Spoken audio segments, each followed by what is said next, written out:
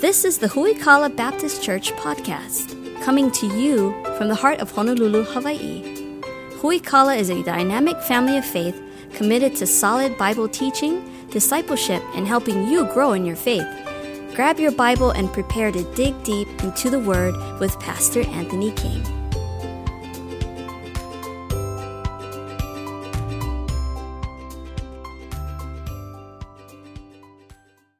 Grab your Bibles, turn to the book of Philippians this morning.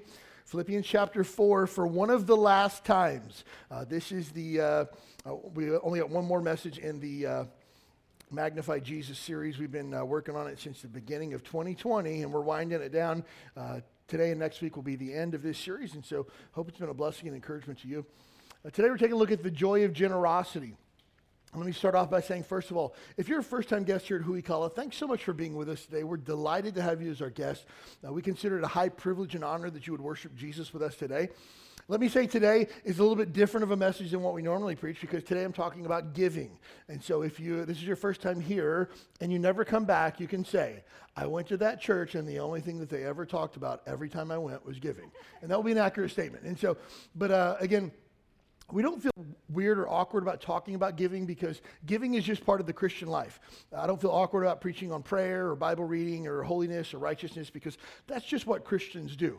And so as we take a look at giving today, I hope you take a look at what the Bible has to say about that, and there's going to be some other things that we can use to help us and encourage us through that. But at the end of the day, it's not a matter of whether you agree with what I say or not. It's a matter of whether or not you agree with what the Bible has to say. And so the Bible is the gold standard for everything. It's our only authority for all matters of faith and practice is the Word of God. And so we'll take a look at what the Bible has to say today. Philippians chapter 4, we're going to start in let's start in verse number 10, if you would. Philippians chapter 4, verse number 10. But I rejoice in the Lord greatly that now the last of your care of me hath flourished again, wherein you were also careful but lacked opportunity. Paul says, hey, you guys have taken really good care of me. Sometimes you didn't have a chance to, but now you do, and I appreciate that. Verse 11, not that I speak in respect of want, for I have learned, in whatsoever state I am, therewith to be content. I know both how to be abased, and I know how to abound. Everywhere and in all things I'm instructed both to be full and to be hungry, both to abound and to suffer need. I can do all things through Christ which strengtheneth me. Notwithstanding, ye have well done that you did communicate with my affliction. Hey, you knew that I was in a bad spot, and you helped me and encouraged me. Now ye Philippians know also that in the beginning of the gospel, when I departed from Macedonia, no church communicated with me as concerning giving and receiving, but ye only. Hey, when I left the churches of Macedonia, you were the only people who saw that I had a financial need and sent to me, gave to me, and helped me financially. For even in Thessalonica, you did send once and again unto my necessity, not because I desire a gift, but I desire fruit that may abound to your account. But I have all and abound. I am full, having received of Epaphroditus the things which were sent from you, an odor of sweet-smelling sacrifice, acceptable, well-pleasing unto God. So again, verse number 18, Paul finds himself in prison, and Epaphroditus has come from Philippi and says, hey, the church at Philippi had taken up an offering for you, and now here's what they give to you as a result of that. He says, I received that. It was a blessing to me. It was a sweet-smelling odor of sacrifice that you had given that was pleasing to God. And verse number 19 is a great promise from God's word that you should circle, star, underline, commit to memory. But my God shall supply all your need according to his riches in glory by Christ Jesus. Now unto God and our Father be glory forever and ever. Amen.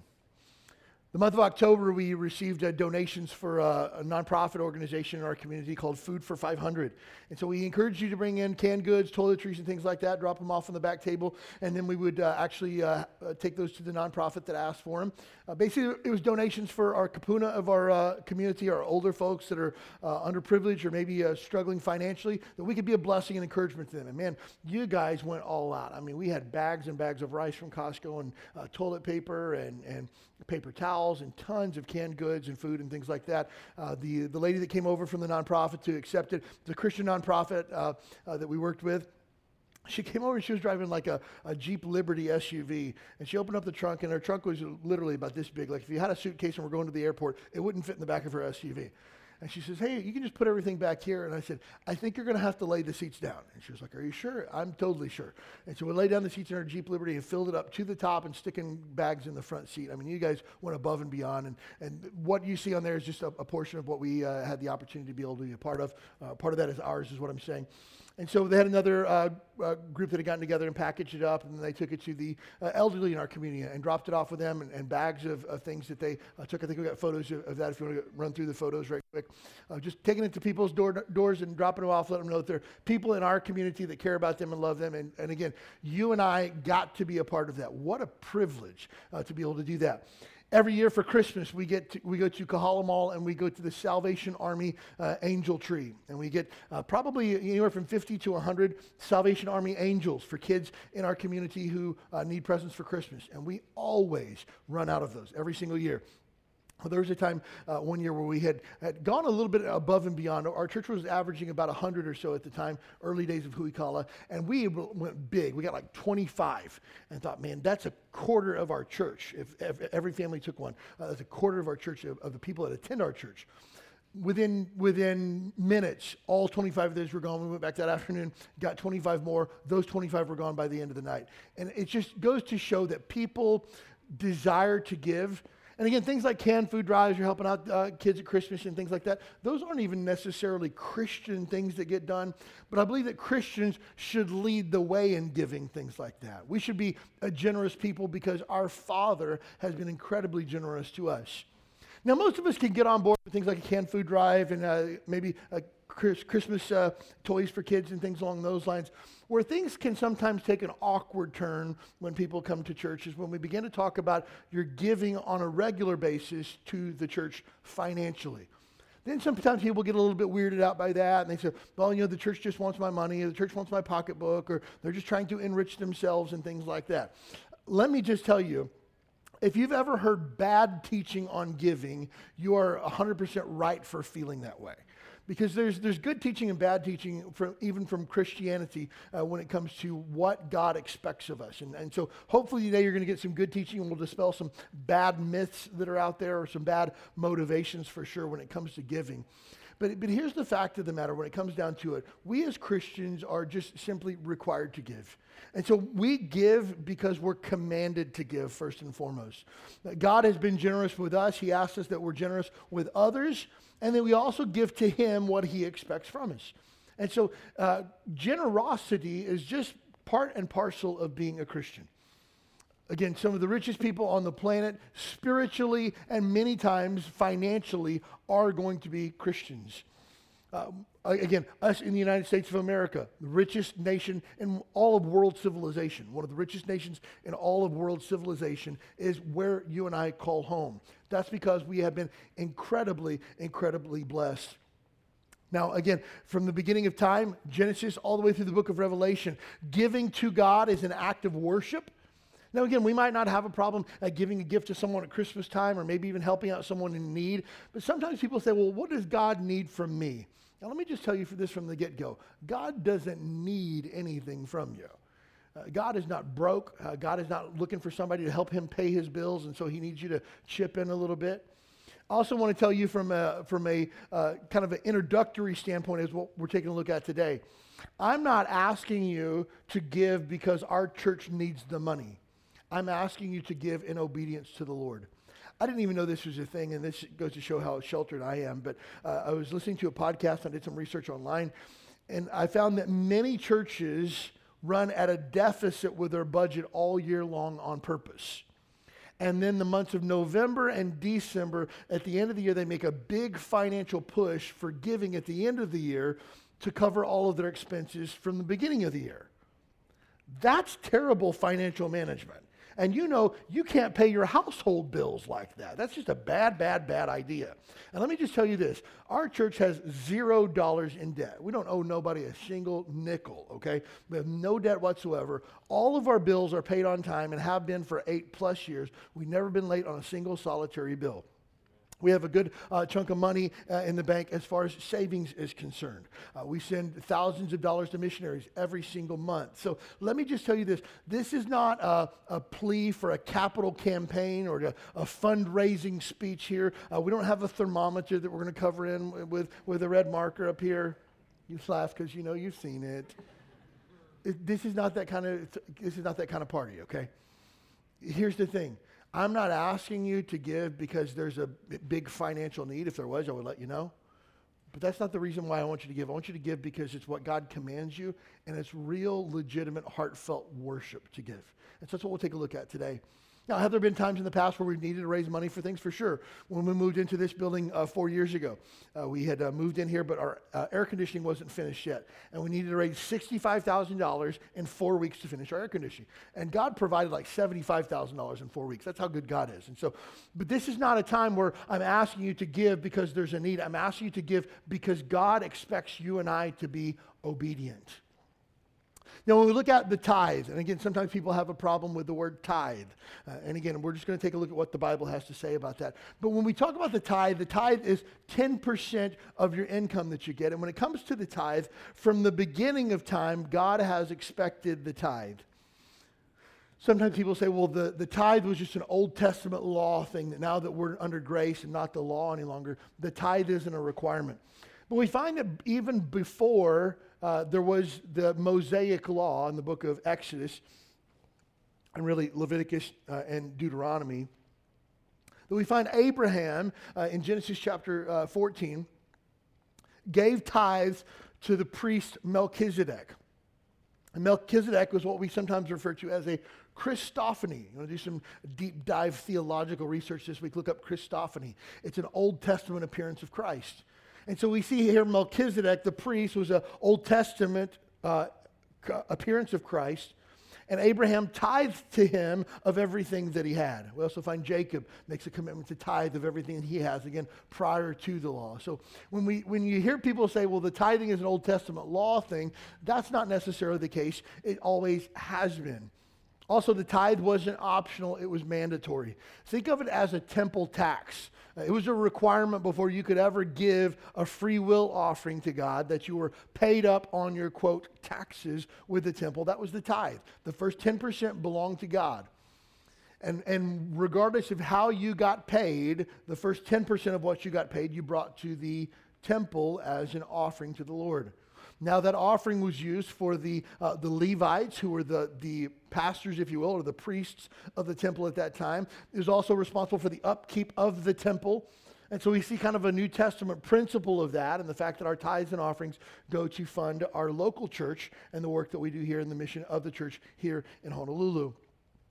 But the tithe in the Old Testament wasn't optional. You either gave it or you were standing in violation of God's word. In Malachi chapter 3, God tells Malachi, hey, go tell the people that they have robbed me. And the people are like, what are you talking about? Wherein have we robbed you? And God says, in your tithes and offerings.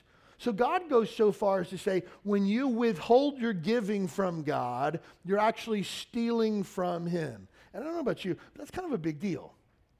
Now, I, in my past former unregenerate life, have stolen from God.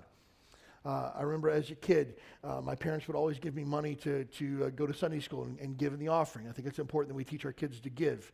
And so usually every Sunday, whether it be 50 cents or $1, they would give me to give in the offering in Sunday school. And so I would give every single week, but then I got the idea that, hey, I'm like 8 years old. I don't really have a source of income right now, but I have money passing through my hands every week, right? And so whether I give 50 cents or 25 cents, nobody really knows the difference, do they? No. They didn't keep a giving statement and I turn that into my parents. My parents used that to reconcile whether or not I actually gave it or not. Nobody knows. So I got this idea that if they give me 50 cents, I'm going to keep a quarter for myself and put a quarter in the offering basket. But if I get $1, it would be weird to put $1 in and like take 50 cents out, right? So I'll just pocket the $1. And so then I got my own little money-making scheme going on. I'm making some money as a 8-year-old. And then but I made a big mistake, great miscalculation.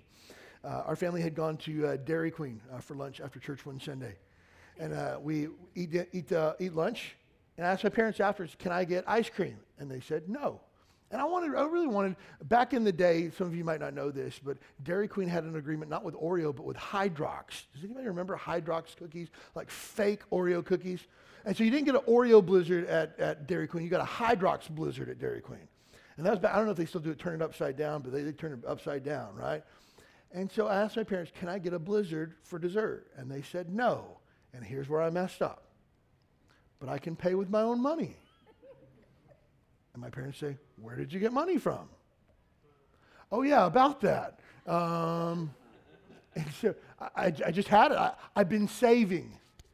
Saving from what? I've been saving, you know?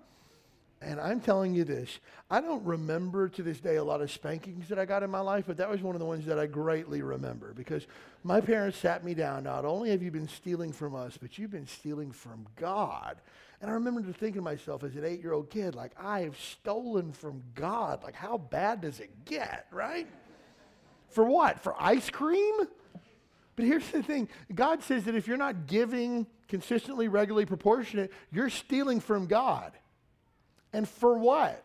Maybe not ice cream, but a nicer car, more comfortable living, stuff, credit cards. Like, what is it that would cause you to steal from God? So again, when we take a look at the tithe, historically throughout the Bible, giving to God is never optional for the Christian. It's always a requirement. While there's no New Testament mandate for the tithe, sometimes people want to argue about tithing and say it's not a New Testament thing. Okay. I'll give you that we're never commanded in the New Testament to give the tithe.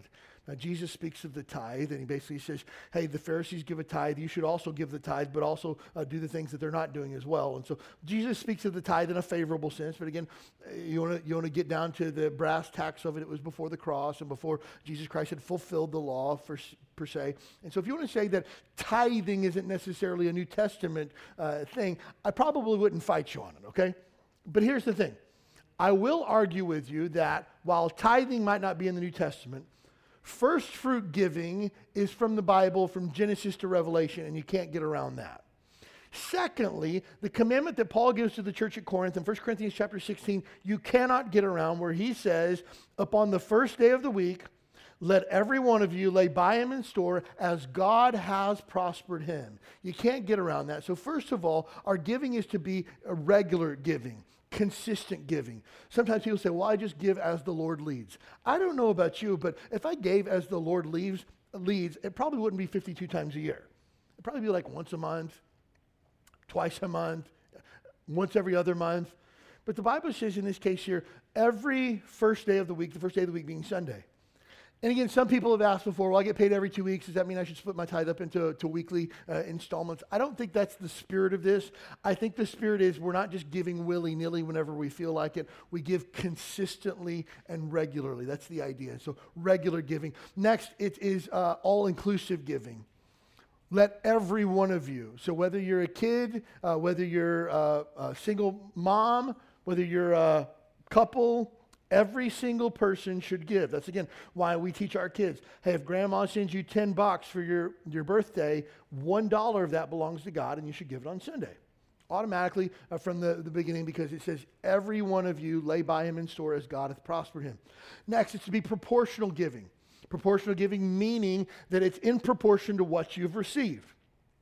And so, again, in this case here, it does not necessarily say 10%, but it says, as God hath prospered you. So if you've gotten a lot this week, you give a lot this week. If you've gotten a little this week, you give a little.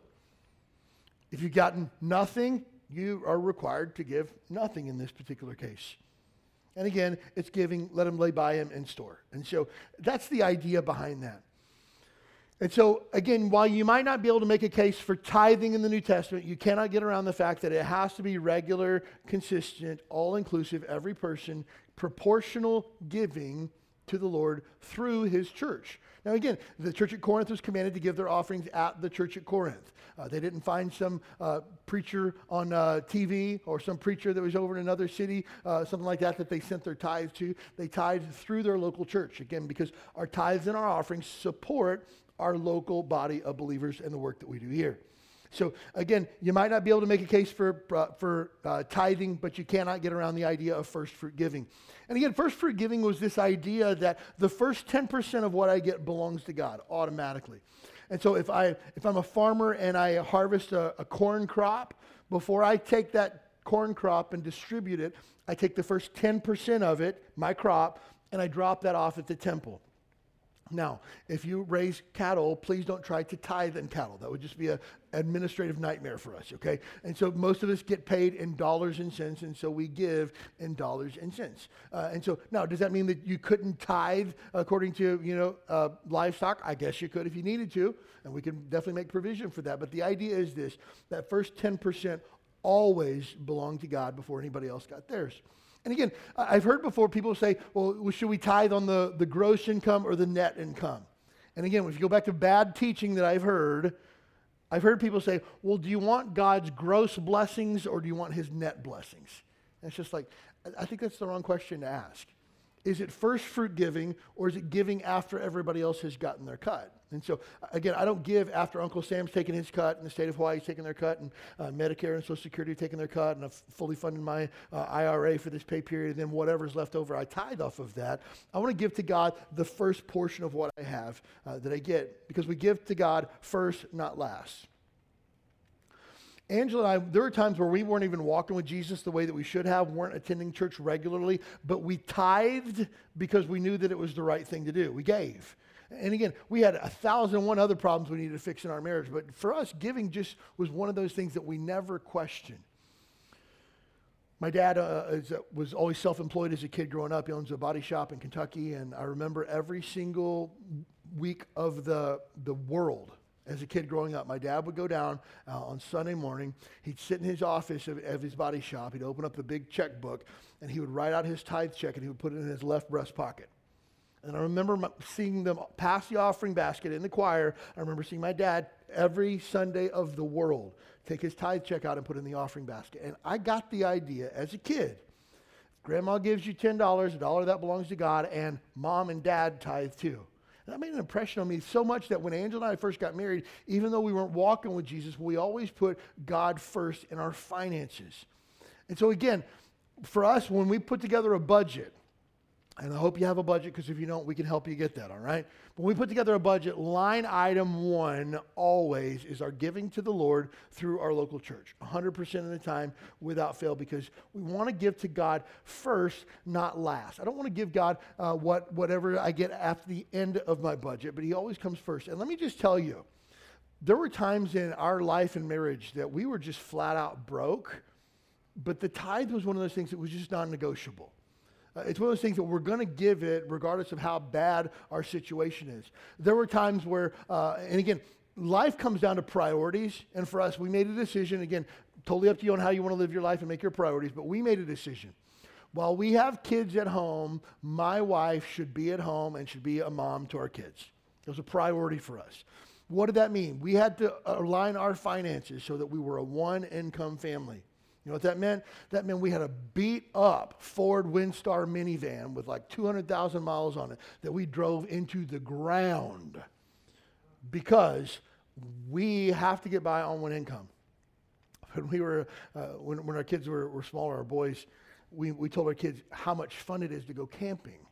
And so our family vacation that year was camping, not because we love the great outdoors, because frankly, I'd rather have someplace with a hot tub and AC. But KOA, we could get a campground space to put a tent for $15 a night. And so we can go on vacation for like $60 for the whole week. Sign us up for that. And we'll say it's fun because we get to grill hot dogs and stuff. No, we were just broke. But here's the thing. We could have driven nicer cars. We could have taken bigger vacations if we hadn't tithed and if I'd put my wife to work. We could have had a lot more stuff. But there were priorities for us. We say, this is the most important thing. And so I say that now. Have I put God first in my life and every other area of my life? No, I haven't. But for us, historically, for over 2 decades, number one thing in our financial giving is always our giving to the Lord. That's kind of a non-negotiable. Again, Proverbs chapter 3, verse number 9, honor the Lord with thy substance and with the first fruits of all thine increase. So again, when I receive something that I wasn't expecting, I'm going to tithe off of that. If I get a rebate check from where I overpaid on my electricity bill, I'm going to tithe off of that. If somebody sends me, hey, I was thinking of you and sent me a check for $50, I'm going to tithe off of that because it's the first fruits of all of my increase. And so if God increases me, I give to him based on that.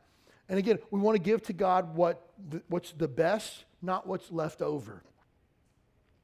And so Malachi, again, has a unique opportunity as God's prophet to go to the children of Israel and talk to them about the way that they're stealing from God, about their terrible testimony as far as their giving is concerned.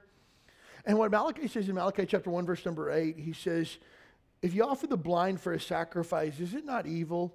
God commands that the sacrifices that were given to him were a lamb of the firstborn, that it be without blot or spot or blemish, that it not have anything that's wrong with it of any sort. But the children of Israel kind of got away from that, and they said, hey, we got this three-legged sheep that nobody knows what to do with. Let's just give that to God. He won't know the difference. Hey, we got a blind sheep. Let's just give that to God. He won't know the difference. Hey, we don't have any sheep, so what do we got that we could actually give to God? And so they began to give God basically their leftovers, and God says, I'm not interested in that. And so, again, Malachi 1:8, God says, if you offer the lame and the sick, is it not evil? Offer it now unto thy governor. Will he be pleased with thee or accept thy person, saith the Lord of hosts? Sometimes people say, well, all I can afford to give is $5 a week to the Lord, and so I'm just going to give $5 and call that good. Imagine going to the IRS and saying, hey, guys, I can't really afford my taxes this month, so I'm just going to give you $5, and we're just going to call that good. You say, well, that wouldn't work. I'm going to say to the state of Hawaii, I'm not paying state taxes anymore because I can't afford it. I'm just going to give $5 a week to my state taxes, and we're just going to have to call that good. Malachi is saying to the children of Israel, you wouldn't pass that off with the government. How do you think that you can do that to God as well?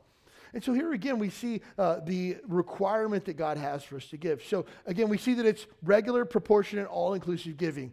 So then the question comes, well, what is the proportion that I should give in the New Testament?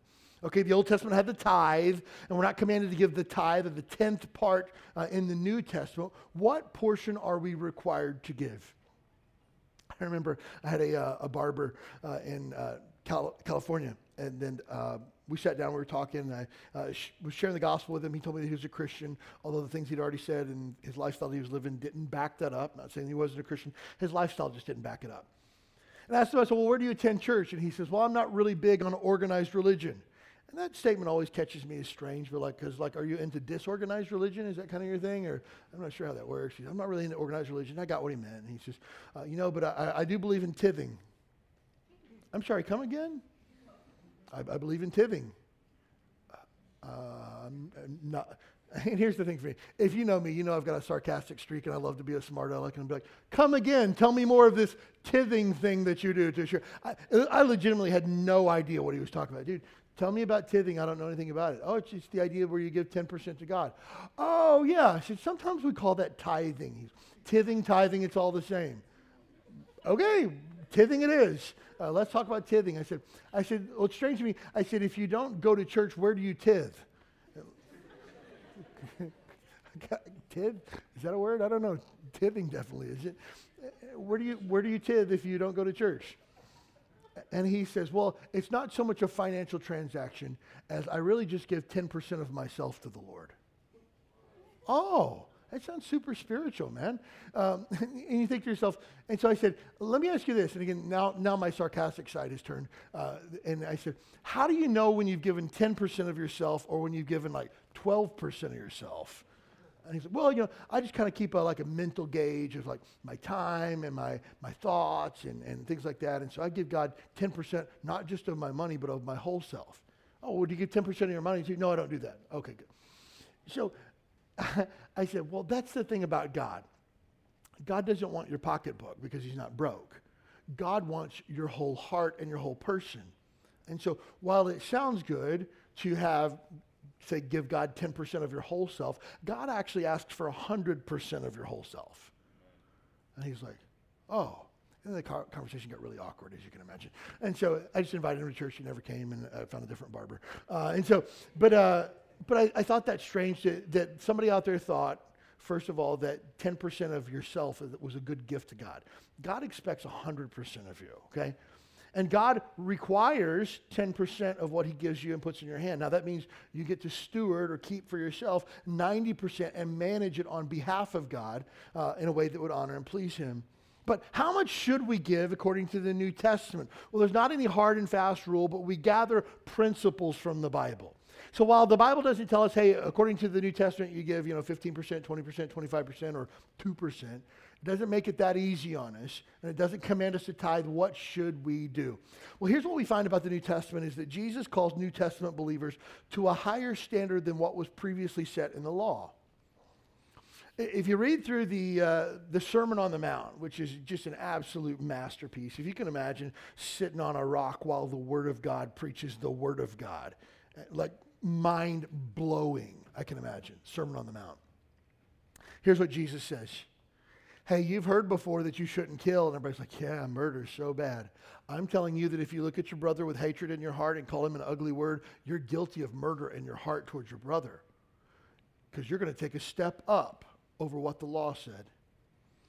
Hey, you know that adultery is bad? Yeah, adultery is bad. I can imagine people in the background. Yeah, amen, Jesus, preach it. Adultery is bad. I'm telling you that if you look at a woman with lust in your heart, you've committed adultery with her already in your heart. I imagine the amens like went silent, Higher standard for you guys now. Oh, okay.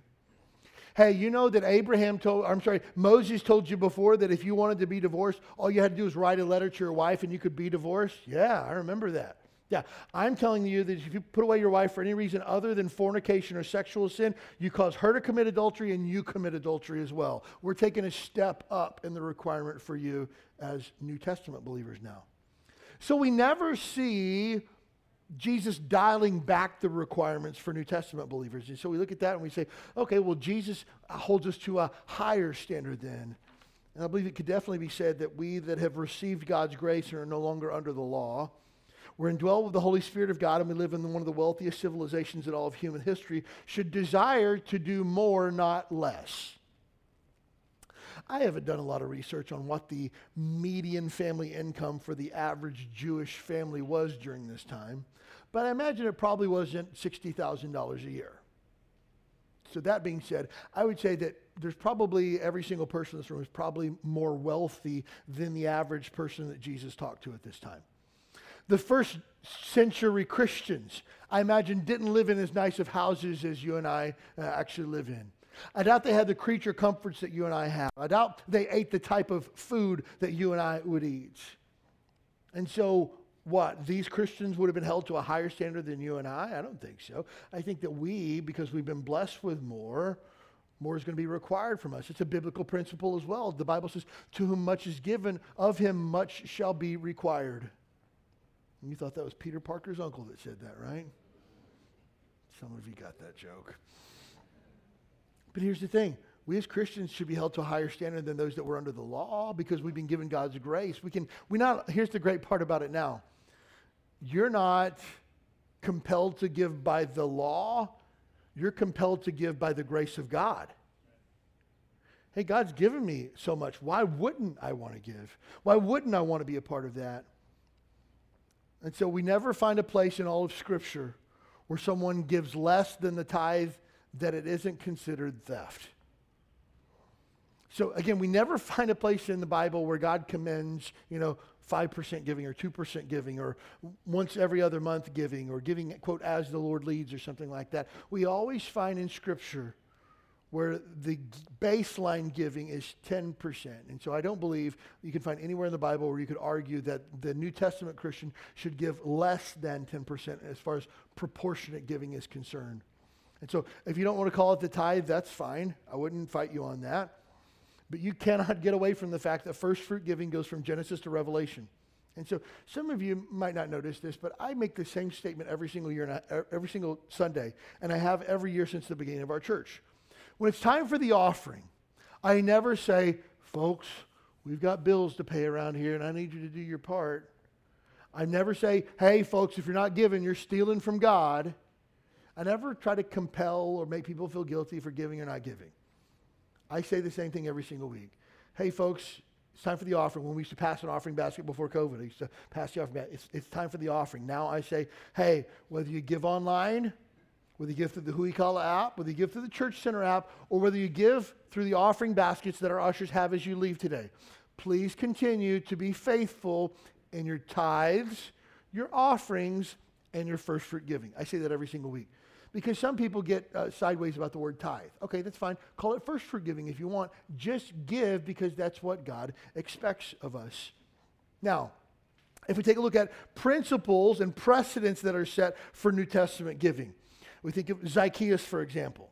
Does anybody remember who Zacchaeus was? He was a wee little man. That's right. For those of you that don't know, Zacchaeus was a wee little man, and a wee little man was he. He climbed up in a sycamore tree for the Lord he wanted to see. And as the Lord, he passed that way, he looked up in the tree and he said, Zacchaeus, you come down, for I'm coming to your house today. Man, look at you guys. You got it, right? Some of you are like, I have no idea what you're talking to. I'll teach you later. All right, how about that? But here's what Zacchaeus was. Zacchaeus was a tax collector, and everybody hated tax collectors. I don't think there's anybody in this room that enjoys paying taxes. I don't think none of us do, right? But I don't know that we would go so far as to say that the IRS is corrupt and crooked and they steal from us. I think we say we got politicians that would probably steal from us. I think we got portions of the government that steal from us for sure. But I think we could say, I don't like paying taxes and there's probably some corrupt stuff going on. But overall, I get it. I'm thankful that we have a fire department and ambulances. And I'm thankful that we got roads that are paved. I'm thankful we have the finest military in all of the world. I'm thankful for all those things. And look, I don't like it, but I'll pay it. That was not taxes in New Testament times. Biblical times, these guys purposely cheated you. They found out ways to steal money from you. And because of that, they were kind of the lowest of the low. Nobody liked tax collectors. And that's what Zacchaeus was. But Zacchaeus meets Jesus and he's saved. And he says to Jesus, in Luke chapter, where's it at? Luke chapter 19, verse number 18. And Zacchaeus stood and said unto the Lord, here's what he says, Behold, Lord. Pause for just a second. The word Lord means, somebody help me, master. Hey, look, master. This shows that Zacchaeus has had a change of heart. Jesus is not some dude who's passing by who stopped by for his house for a meal. Jesus Christ now is Lord of his life. He's the master. He's the boss. He calls the shots. You tell me what to do and I'm just going to do it. Here's what he says. Behold, hey, look here, Lord. Half of my goods I give to the poor. And if I've taken anything from any man by false accusation, I restore unto him fourfold. So here we see Zacchaeus giving. And he says, I'm going to give half of what I have to the poor. What percentage giving is that? 50%, right? Then he goes on to say, if I've taken anything from somebody that I shouldn't have, I'm going to restore it fourfold. What percentage giving is that? 400%. And so we see a guy who meets Jesus that his giving changes. And he gives 50% of everything that he has to the poor. And if he's done anybody wrong, 400% he's going to give as well. The next time that we see giving mentioned in the New Testament is when we find the widow at the temple. Everybody's walking by throwing off a couple of pennies off of their pile of $100 bills that they have. You got these Jews and Pharisees that are going by making a big deal of the offerings that they're giving. And Jesus says they didn't give a lot. They gave out of their abundance.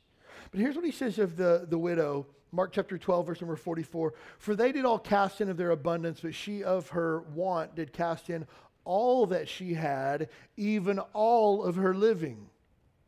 So this widow gave what percentage in giving? 100%. All of it. She kept back nothing for herself. So again, when we look at New Testament giving and we want to put a proportion on it, we never see anybody commended for giving less than 10%. It's always more than that. And so again, I think safe baseline for us as Christians is at least 10% of our giving to the Lord through his church. Now, we give not only because we're commanded to, that's important, but we also give because we know of the need for the gospel. And here's the sole reason that the church exists today is to know Jesus and to make him known. here's the fact of the matter. If you hear nothing other than what I'm getting ready to say today, you'll be golden for it. And especially if you're a first-time guest here, who we call it, don't miss out on this part, because this is the most important thing you'll ever hear in your life. We are born into this world as sinners. We've broken God's law. We stand in danger of God's wrath and judgment because we are sinners. I've sinned. You've sinned. We've all broken God's law. And because of that, there's consequences that must be paid. I have broken God's law, and I deserve to be punished for that, and you do too. Just like when you break the law, you have to pay the consequences. If you leave your car in a parking zone and you don't put money in the meter, you get a $35 parking ticket. How do you know that? I just know people who've gotten parking tickets. If you park in a red zone, like what's in front of our church, and you get a ticket there, it's $55 in a red zone. How do you know that? Experience. You break the law, you must pay the consequences. Well, I had a really good reason why I was there. They don't care about your reasons. They just know you weren't supposed to be there. So you pay the consequences. The consequences for your sin, the consequences for my sin is hell. That's what we deserve. We deserve God's punishment. But the good news is God loves you so much that he doesn't want you to die and go to hell. He wants you to be forgiven. And so, but here's the fact. Somebody's got to pay.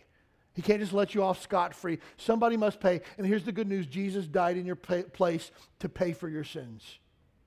It would be like I owe $55 because I parked in a red zone, and somebody walks by and peels off $55 and goes, here you go, mail it in. And my now consequences, my debt has been paid for by a third party. But you see, it's greater than that, because you and I cannot pay for our own sin. You can't do enough good stuff to make all the bad you've done go away. You need a fresh start, and the only person that can provide that is Jesus. And so you need to be what the Bible calls born again or saved. And you can't be saved by going to church or doing good stuff or trying to be a good person.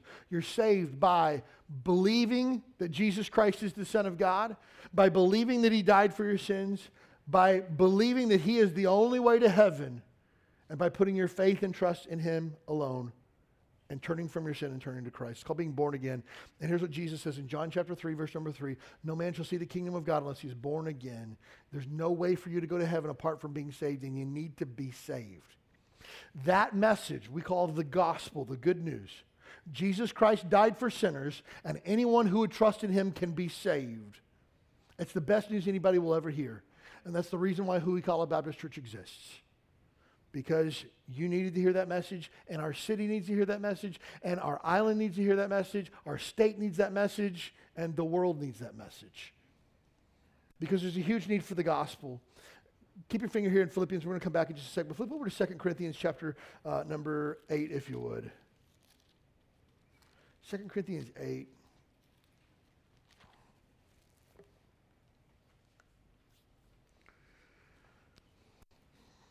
Paul is challenging the church at Corinth. It was a church that he had started that had gone sideways in 100 different directions. He challenged them in their giving. And he tells them of churches that had given to his work that he was doing to make the gospel go further. 2 Corinthians chapter 8, verse number 1, moreover, brethren, we do you to wit of the grace of God bestowed on the churches at Macedonia, how in a great trial of affliction and the abundance of their joy and their deep poverty abounded unto the riches of their liberality. For to their power I bear record, yea, and beyond their power they were willing of themselves. So verse number 2 basically says that these weren't wealthy believers. These were people that were flat broke. He calls it deep poverty and deep affliction. And so, again, if these people can give liberally or generously, I think for those of us that have been blessed, we can also give generally liberally as well. But here's what he says, verse number 4, praying us with much entreaty that we would receive the gift and take upon us the fellowship of the ministering to the saints. And this they did not as we had hoped, but first gave their own selves to the Lord and unto us by the will of God. Verse number 4 says this, they saw what had taken place in their churches and in their lives. And they said, Paul, would you take our money and go do this elsewhere? Paul, would you take this gift that we have and go and tell other people about Jesus? This is kind of our principle that we find in the New Testament for our missions giving. We identify people around the world that are taking the gospel to places that we are not physically and asking them, would you take this money and tell other people about Jesus? Would you plant churches? Would you win people to Christ? Would you baptize them in the name of the Father, the Son, and the Holy Ghost? Would you disciple them and teach them what the Bible says and then do it all over again and plant more churches? That's the idea of the Great Commission. We'll talk more about that next Sunday. But we give because there's a need of the gospel. There's a need of the gospel in our city is great. Huge need for the gospel in the city of Honolulu. Our family in 2013 moved here from California, moved back here from California for the purpose of starting Huikala Baptist Church from scratch. Because we could not find a church in the city that was consistently preaching the gospel, preaching the Bible, seeing people won to Christ, seeing people discipled in their faith, and growing in a healthy manner. We couldn't find it. And so we prayed that God would allow us to come and do it. But here's the thing about it. I don't know about you, but if you haven't figured out yet, Honolulu is an expensive place not only to live, but also to start something from scratch. Ultra expensive. So we knew that we couldn't afford to do that on our own. So our family, from 2012 to 2013, traveled the United States. We zigzagged it 3 different times for 12 months, 99 churches. And we would go to church and we'd say, hey, we're the King family. I'm Anthony. That's my wife, Angela. We're going to the city of Honolulu, a city of 400,000 people in the middle of the ocean that is devoid of a solid gospel witness. It's on an island of 1 million people. There's a great need for the gospel in this city. Would you help us financially, and would you pray for us? And of those 99 churches, about 80 of them took us on for monthly financial support, so that when we landed here in July 2013, we signed a lease on this building over here, and money that we did not have with 5 people in our church, 5 members of my family. That was it.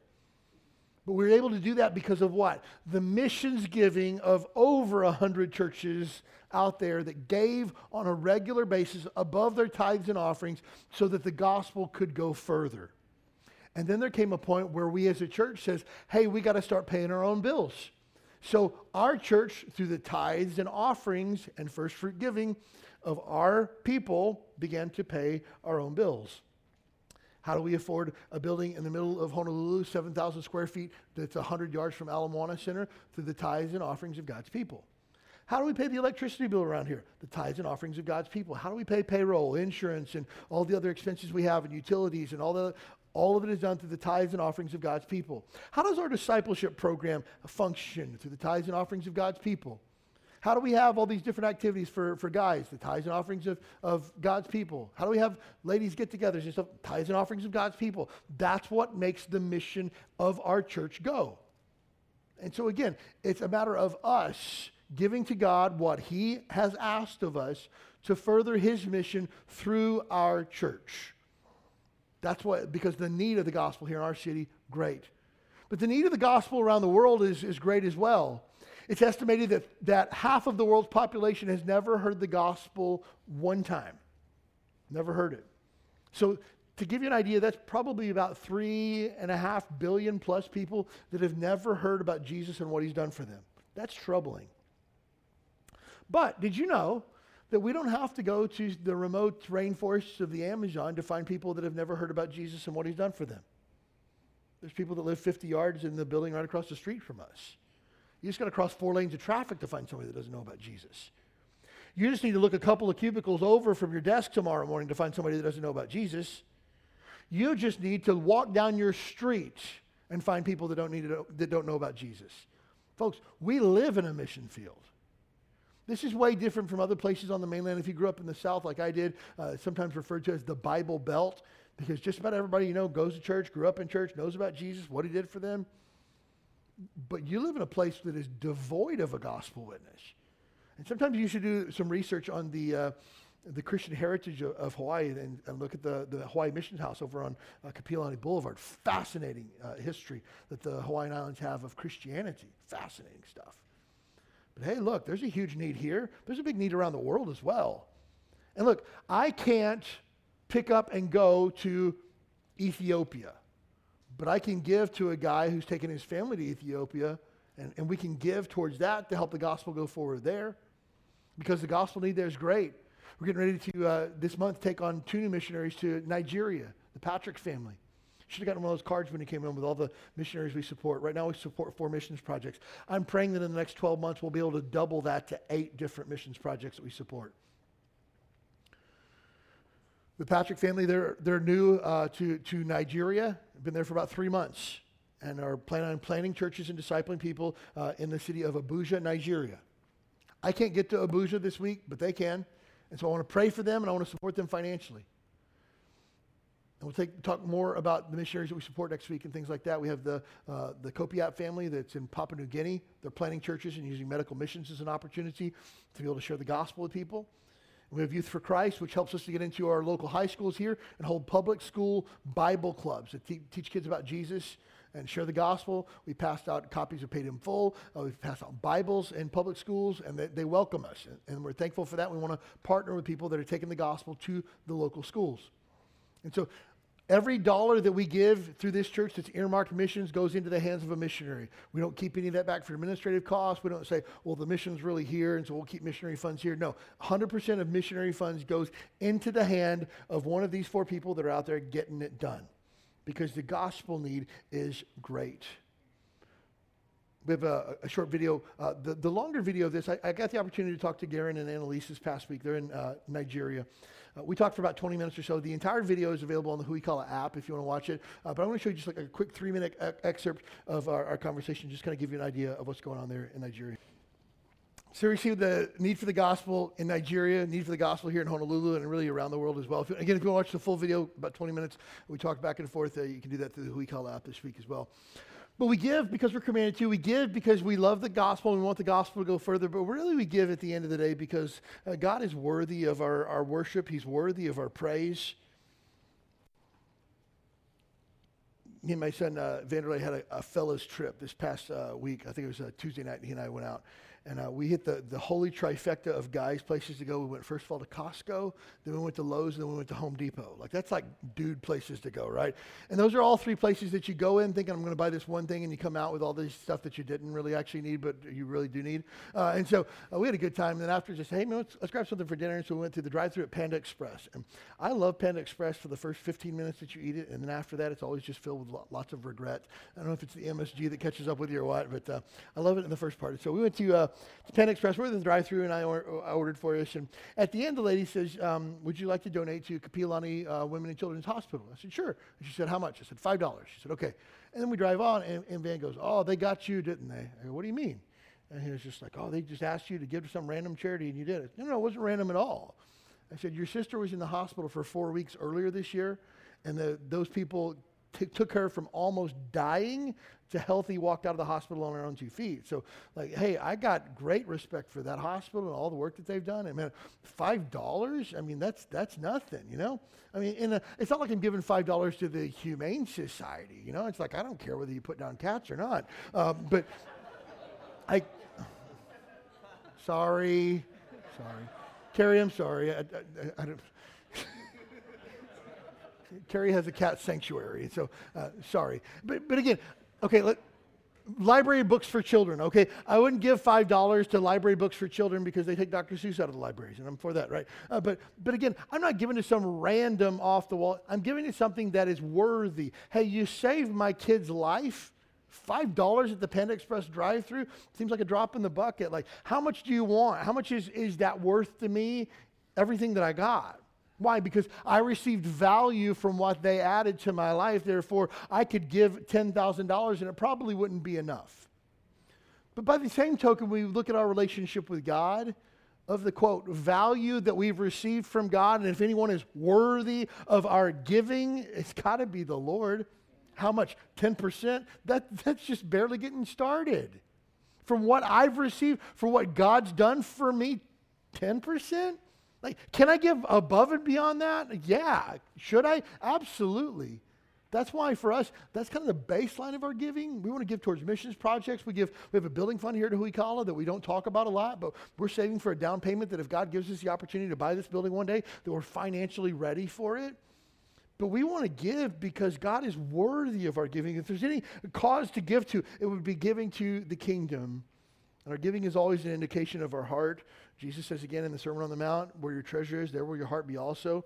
I can take a look at your online banking statement and find out what your priorities are. If you have a $800 a month car payment and you spend $400 a month in car insurance and you give $10 a week to the Lord, I know exactly where your priorities are at. You don't even have to tell me. I know. And again, for Angela and I, there was a time where we had to recognize that our financial priorities had to line up with what we said our priorities were. And so again, it's a matter of aligning our priorities along with what God says is important. And giving always indicates where our heart's at, always, 100% of the time. That's why your motives in giving are really important to God, because God's not looking for donors. He's looking for disciples. That statement is really cute, and it's not original with me. I can't remember where I read it, but I thought it was really important. God doesn't just look for people who can fund his mission. He's looking for people who will follow him with their whole heart. And because of that, motives are really important. I'm never going to try to scare you into giving. I think that's dangerous. When people say like, oh, if you don't tithe, you're going to be broke. Well, now I'm trying to scare people into giving because I'm going to be broke if I don't give.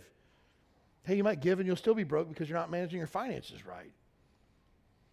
One time I heard a pastor say, and again, talk about bad teaching on giving. This pastor says, God's always going to get what he deserves and what you owe him. And whether you give it to him or whether he takes it, he's going to get it one way or another. And if you don't tithe, the transmission is going to go out on your car, and God's going to get his tithe if he has to get it through your transmission. And I thought to myself, I've been tithed and I've lost 2 transmissions on my cars. Right? What does that have to do with anything? Like I'm tithing and the transmission went out on my van. You know, we had folks in our church one time that their transmission went out on their van on the way to church, and they were some of the most extravagant givers in our entire church. That just doesn't line up with what God says in the Bible. God says, you don't want to honor me? I'm not going to honor you, that's for sure. You don't want to obey me? I don't have any obligation to bless you. But please understand, we don't give because we're scared. We don't give because we think we're going to get. And again, where the prosperity gospel goes wrong, and the fact that, oh, if you sow a seed, God's going to bring you back a 100-fold increase. And if you give $1, God's going to give you back 100. If you give $10,000, God's going to give you back $1 million. That's garbage. God is not an idle giver. And let me just tell you this, you might give and have less financially, but if you give with the right heart, you'll have more than you can handle spiritually speaking, that's for sure. Guaranteed, because your contentment is found in Christ, not in the stuff that you have or the things that you can buy.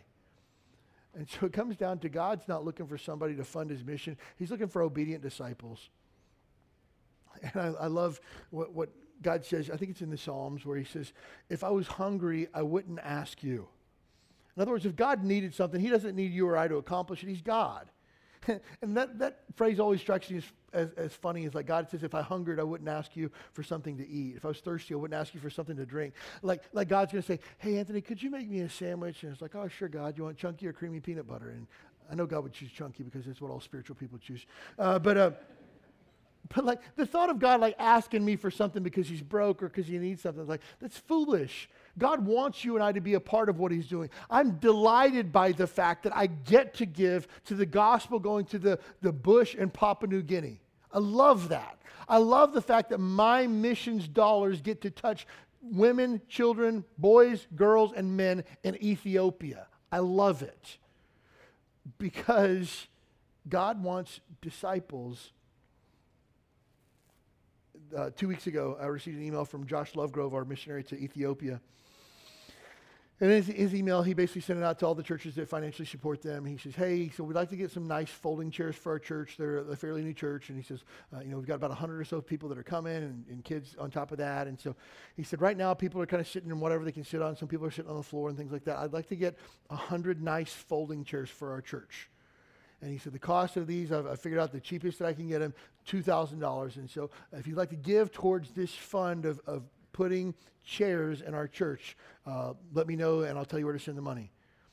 And the second that I got that, I picked up the phone, I called my friend Chris Chadwick in San Diego, and I said, hey, Josh Lovegrove in Ethiopia needs chairs. It's $2,000. Do you want to split it? He says, sure, I'll send you a check. Done. And I hung up the phone, and in 10 seconds, I sent Josh an email back that says, hey, we're taking care of all your church chairs. We just sent you a check. I love that. You know why? Because we get to, like you and I, through our missions giving, got to put chairs in a church in the middle of Ethiopia. How good is that? Like somebody's going to set up nice matching chairs to worship Jesus with a bunch of people that didn't have a church 6 months ago. I get to do that. Sign me up. I love it. I get to be a part of a church where people are hearing the gospel every single week. Where this morning at the 8 o'clock service, a man walked out, and I said, hey, I saw you raise your hand that you didn't know for sure that you're saved. He goes, yeah, I've already got an appointment with the guy this week. Here's his name, who's going to sit down with me and tell me everything that I need to know. I love that I get to be a part of a church that does that. Sign me up for that. What, I get to give towards people hearing the gospel? Yeah. That's what God's looking for, people who will gladly engage the kingdom work. And you see, God's given you his resources to advance his kingdom, and the blessings that he gives are simply a collateral benefit. Look, you might think that you work a job and you work really hard and you get all this money to fund your lifestyle. You've just misunderstood the Bible. If you're a Christian and you're a child of God, you get money in your pocket to advance the kingdom, and God allows you to enjoy the fruit of his labor. Again, according to the book of James, every good and every perfect gift that you have came from your Father in heaven. And so if you got $5 this week, you got $5,000 this week. Every dollar of that came from the Lord. And again, he expects you to give back to him, and he allows you to keep a portion of that to steward for him. Now, please make no mistake that it's not like 10% of your finances belong to God and 90% belongs to you. 100 of it belongs to God. You're just managing on his behalf. And I don't want to do anything with it that would displease him. I don't want to do anything with him that would be disobedient. I don't want to do anything with it that would go against his kingdom, what he's trying to accomplish. I just want to please my Father. That's it. And man, if I get to drive a nice car, what a benefit of being able to serve the King of Kings and Lord of Lords. If I have a nice place to live, and again, it's not a sin to have nice things. If I get those things and I'm still able to be faithful to the King, man, God's good. And so, again, I would caution you with this. It's not a sin to have nice things, but it's a sin to have nice things when you're doing it at the expense of the kingdom. You want to take what belongs to God and funnel that over to a new truck payment? You want to steal from God and outfit your house with new furniture? I would say that's a sin. But again, if you give, I found that the most generous people generally don't care about what kind of car they drive, how big their house is, what school their kids go to. I find that they just find joy in giving. And you might say, well, giving's not really my gift. Good, then develop it. If Jesus Christ was generous, I want to be generous. I want to give. I want to help. If somebody has a need, I want to meet it, because that's the heart of our Father. And anything that I get to keep for myself, man, that's just a collateral benefit of how good my Father is. Next, we have to steward God's resources in accordance with his guiding principles. Again, the portion that God allows me to steward for him, that 90% that's mine, that I get to steward or manage for him, I want to do it in accordance with his principles. Again, I want to be generous. I want to help those in need. Again, we're taking a look in James chapter 2 where James says, hey, if you just pat somebody on the head when they have a need and send them away, you don't have a real legitimate faith. Because faith gives, it's generous, love always gives. And turn back to, if you're over in 2 Corinthians, turn back to Philippians chapter 4, final verse today. Philippians chapter 4, verse number 19. I love this.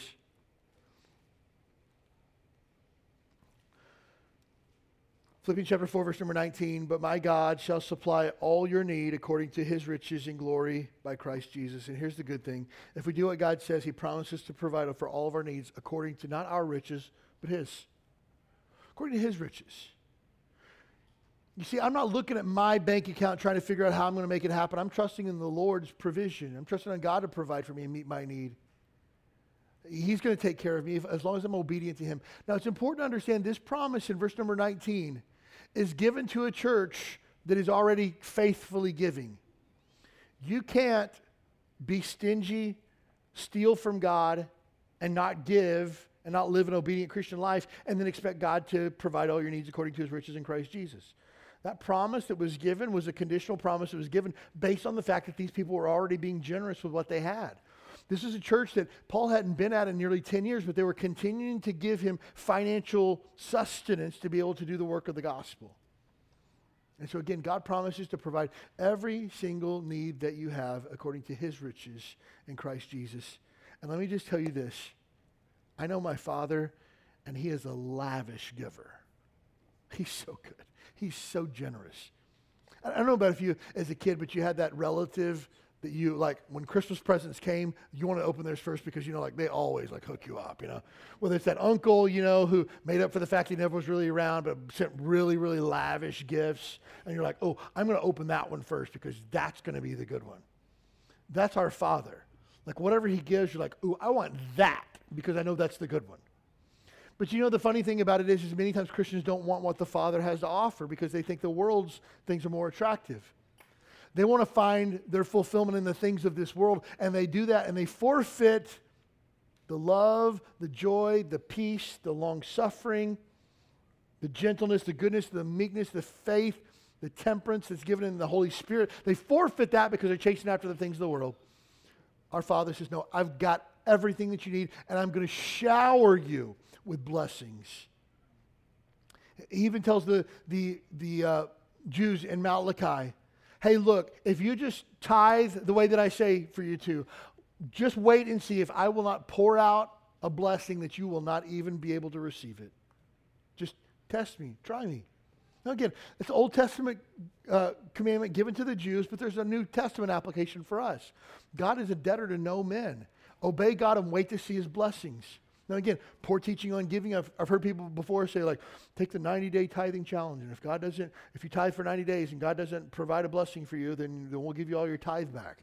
I think that's a bunch of rubbish. I just do. Just personal opinion, because first of all, tithing isn't a contest that you enter that we have to give you guidelines and rules and give you disclaimers for. Second of all, if you give the tithe to the Lord, it's not mine or a church's to give back. That belongs to God. That's God's money. We don't get to return it if you're not satisfied. Third, nobody is really going to go back and say, hey, God didn't bless me in 90 days. Can I have my money back? So I think the whole thing is just wrong all the way around. I'll just tell you this. Hey, just obey the Bible. And then what? You'll be blessed. What kind of promises you're making? I promise you that if you obey God, you'll always be blessed 100% of the time. Amen. Now, again, we give because we're commanded to give. We give because we love the gospel, and we give because he's worthy. And next week, we're going to take a look at our responsibility with the Great Commission around the world. And that ties in really nicely with the way that we're going to close out the book of Philippians this week. But the most important thing in the world here today is not giving. This isn't a capital push at the end of the year to raise our finances, to get ahead on our bills or anything like that. I just want you to be obedient. Our ushers have commitment cards. Guys, would you grab those for me if you would? Those cards, we'll hand those out one per family. These are just kind of practice, if you will. Take a look at these. These are commitment cards where we're going to take next week. So don't fill them out this week. Don't turn them in this week. But this is a commitment to our missions program. And I'd just like to, again, goal that I'm setting for our church is by this time next year, we would have 8 missions projects instead of 4. We're going to double it in the next 12 months. But to do that, we need people that are committed to the cause. And so here's what I'd like to ask you to do.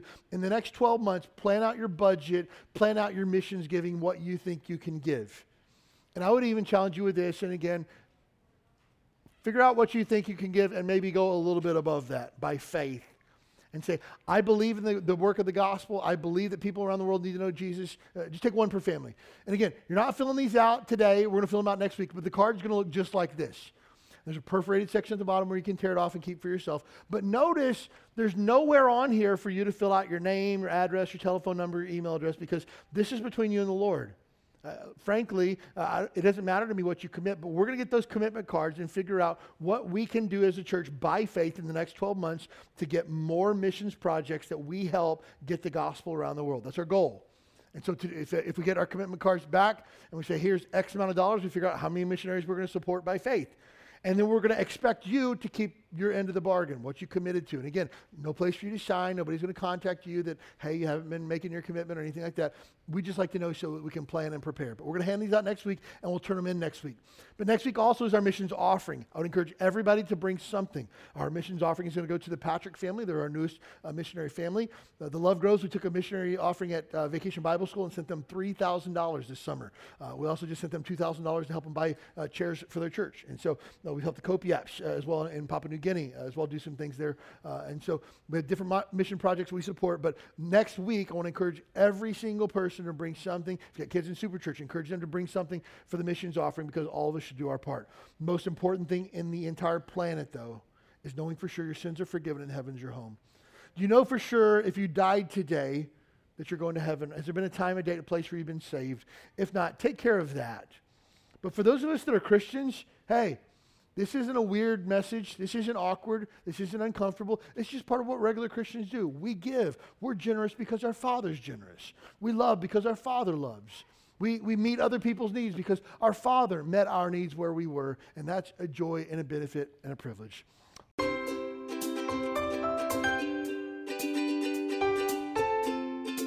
Thanks for joining us for the Huikala Baptist Church podcast. We'd love to have you as our guest this Sunday morning at 10 a.m. You'll find exciting classes for your keiki, a welcoming church family, and a message from the Bible that's sure to encourage your heart. Join us this Sunday. You belong here.